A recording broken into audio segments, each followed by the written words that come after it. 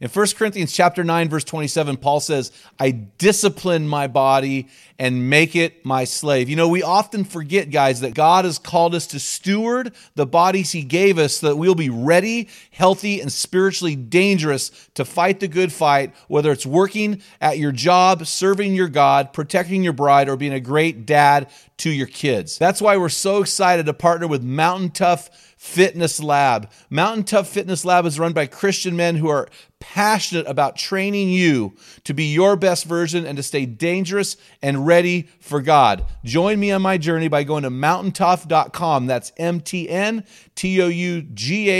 and getting your free 6-week trial when you type in the code ARENA30.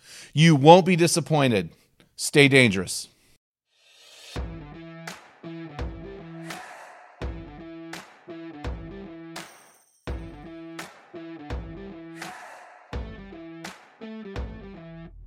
Welcome to the Man Card Podcast, where we focus on real men doing real life in real time while living in the stress bubble of life.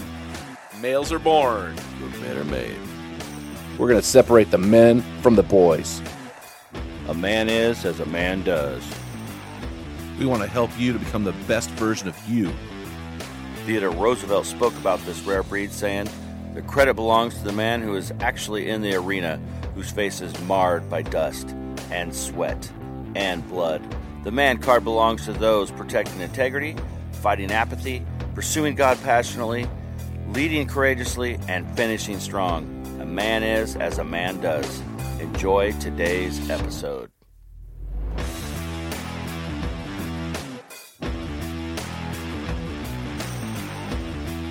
Hey, welcome to this episode of the Man Card Podcast, a.k.a. the MCP. We're doing something a little bit different today. I'm here with my brother from another mother, Dale Culver. How you doing, my man? I'm doing really good. Hey, I'm glad to see that. Well, you don't look good, but you sound good. How about hear that? I'm glad to hear that. Hey, buddy, we're going to do something new today. We're just going to do a short 10-minute deal, and just to equip men. And so I want to spend the next probably 5 or 6 or 7 weeks on Mondays talking to men about manhood. You know, I'm writing this book called The Man Card.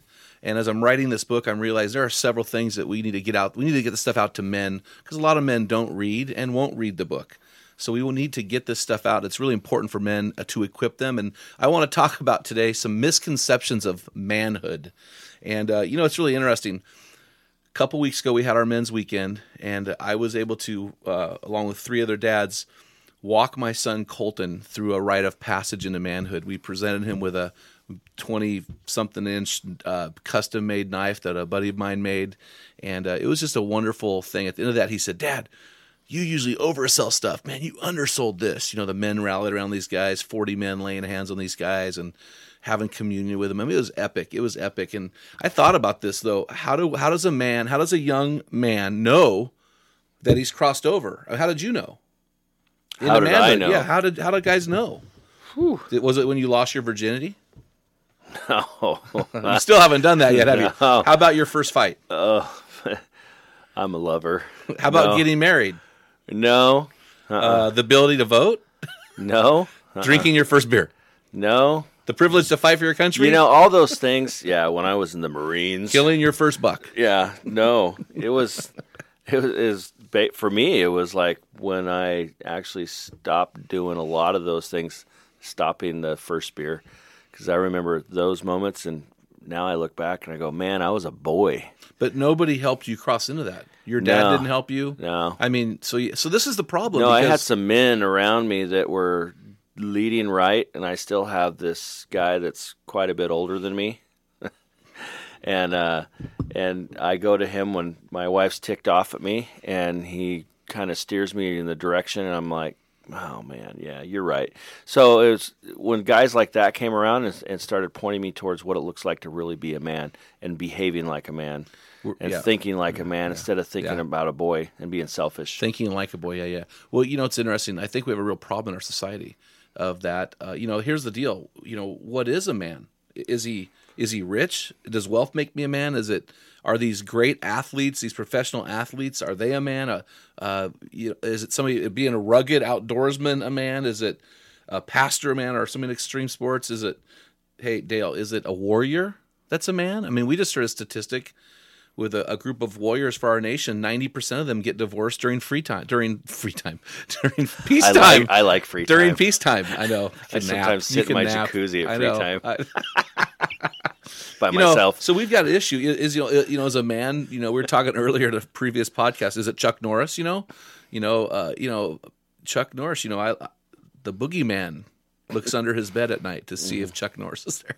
I mean, what is a man? And so, here's my other thing is where, you said nobody really showed you how to be a man until you were in your 30s, maybe. Do kids learn this from their dad, from a coach, from the movies? Can you YouTube it? No. Can you? How about if I watch? Have a man bun if you YouTube it. Man buns. Driving a Subaru and the flannel shirt. That's a man law violation for sure. Can you Google being a man? I mean, you could probably, Google anything. You can Google. So maybe they can watch The Bachelor and learn how to be a man there. This is we've just got a problem. No. Well, we've got a problem with manhood, right? I mean, and so as I've pondered this, I have come up with 4 misconceptions about manhood. And I'm going to share them, and I want you to give me your input, all right? Okay. You only have 6 minutes to do this, by the way. Misconception 1, I'm anatomically a man. Do you understand what I'm saying? Yes. Okay. So I think males and men are different. Males is about form. I look like a man. But manhood is about function. So it's not about being able to write your name in the snow, while standing up, Yeah. It's more than that. What do you think about that misconception? I am anatomically a man. Oh, I think a lot of guys think that, and it's not true. So, I mean, just because you have hair under your armpits or, downstairs, that does not, just because you have pubic hair does not make you a man. Yeah, I mean, here's the thing. We live and breathe this stuff, and for us, we get it. But there's a ton of men out there that don't.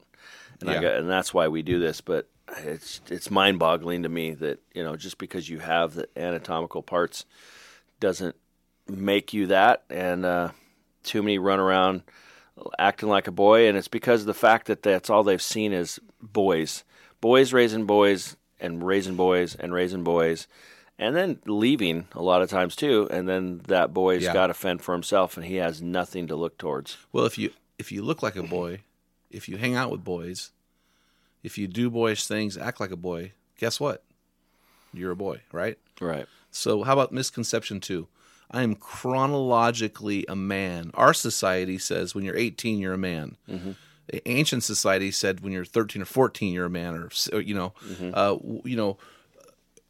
You and I, Dale, have watched a myriad of horror stories of 40, 50, 60, 70-year-old children. I actually had a guy who was in the middle of an adulterous affair. He treated it like an addiction and was telling me, I relapsed. I'm like, your wiener went in her vajayjay. How is that a relapse? You are a child. And so, what do you think about that? I'm chronologically a man. Well, and with our society, we have taken everything and taken responsibility off of the offender. And so we've made it an addiction. And so you don't have to take responsibility for it. It's because you have a problem and you can't help it. It's about responsibility, right? It's about responsibility. So, your age doesn't matter. There's no responsibility for just about anything anymore. If you have enough money and lawyers, then you can get out of your responsibilities. Yeah, they even call it no-fault divorce. Yeah. No-fault divorce. There's It's sad. no, don't worry, children. Your lives are now changed forever, but it's nobody's fault. No. Not mine, not mom's, not yours. Yeah. How about this one? Misconception 3. I'm legally a man. So in America, 18 were illegally men, right? Legally. I'm legally a man. So basically what this misconception says is I'm going to allow our society or some other entity to define my manhood. And I don't know about you, because I can legally drink or legally drive or legally vote, that does not make me a man. Our society's screwed up, bro. I was watching this Star Trek on one of our plane flights. I think you were with me. We were going to Connecticut, and it was Star Trek. And I've been watching Star Trek, bro, for 50 years. And Lieutenant Sulu, he's the Asian dude on Star Trek there. He was always this quiet, kind of awesome guy, just kind of getting it done. Well, in this latest movie, he's got a picture of his daughter on his computer. I go, oh, Sulu finally got married. Well, he goes into the space station, and the mother of this daughter is a dude. Wow. And so our society is starting to say these things are okay, and I'm just saying it's not. I will die on the hill of saying men do certain things, and other men is not one of them. To say that we hate people. No. We've just gone all backwards. We're just confusing men. Yeah. We're confusing men in our society. And the point is this: just because society says a man is this old doesn't mean it's true. I'm very skeptical with our government, with our society, with other entities. The only person who can tell me I'm a man is other men that I respect who say, you are a man now. So, fourth misconception, bro. I'm financially a man. Now, this one's tough because in our country, we say, hey, if you've got to this point, you're a man. And really money makes people really listen to you. If you have money, people will listen to you. And I thought about this, bro. Jesus was supported by a group of women. Jesus said himself, I have no place to lay my head. He's homeless. So are we going to say that Jesus, the ultimate man, was not a man? We have to negotiate or navigate around this tension that the ultimate man did not possess on purpose the things these other guys that possessed. And we live in a part in Oregon here in Yamhill County. We have more per capita millionaires than any other county in the state. But that does not mean we have more per capita men. And so, right. Or how about this one? Just because I can jump high and shoot a basketball, I'm a multimillionaire at 18, 19 years old. Is that a man? No. So anyway, hey, want you guys to think about this 4 misconceptions of manhood. We're going to be posting this stuff every Monday, just these little equipping men in 10, and hope this helped you. Love to help you grow in your relationship with manhood and helping you become the best version of the man that you're called to be. And remember, guys, males are born. Men are made. Until next time, be a man. This is Dale Culver, and you've been listening to the Man Card Podcast. Has your man card been challenged today? If you hunger to be the best version of a man, then purchase your own copy of the Field Guide, our bathroom book for men. Jim wrote this book for men who don't read books. It's a daily study of manly words explained with great stories. You'll find enough entries to read one a day for an entire year. That's right, 365 daily readings on what a man is and does. Get your copy for you and your friends from our website at www.thegreathuntforgod.com/gear. You'll also find our 5-book The Man Card series. Grab several copies, recruit some friends, and champion the cause for men today.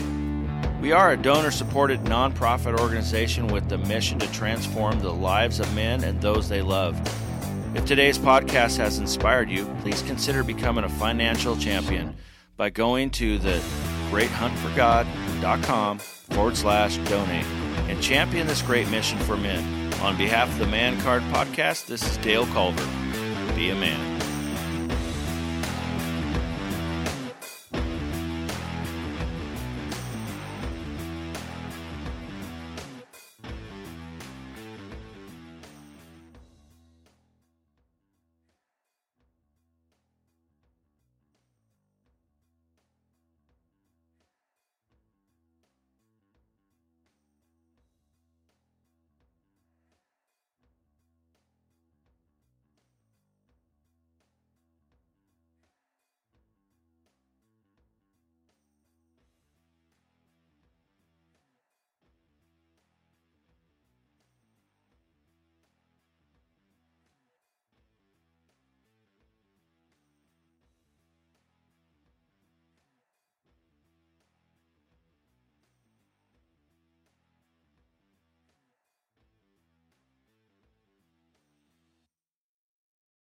What type of dad are you? Guys, in my 35 years of ministry, I've noticed that guys basically fall into 2 categories. And in those categories, there are 4 types of dad or 4 phases that you pass through as a dad. We just dropped an amazing quiz to help you discover what type of dad you are. Find out what type of father you are and get our custom resources fit to meet the needs and the questions you are asking. Head on over to menarena.org. Join 20,000 men from around the world and find out the type of dad you are.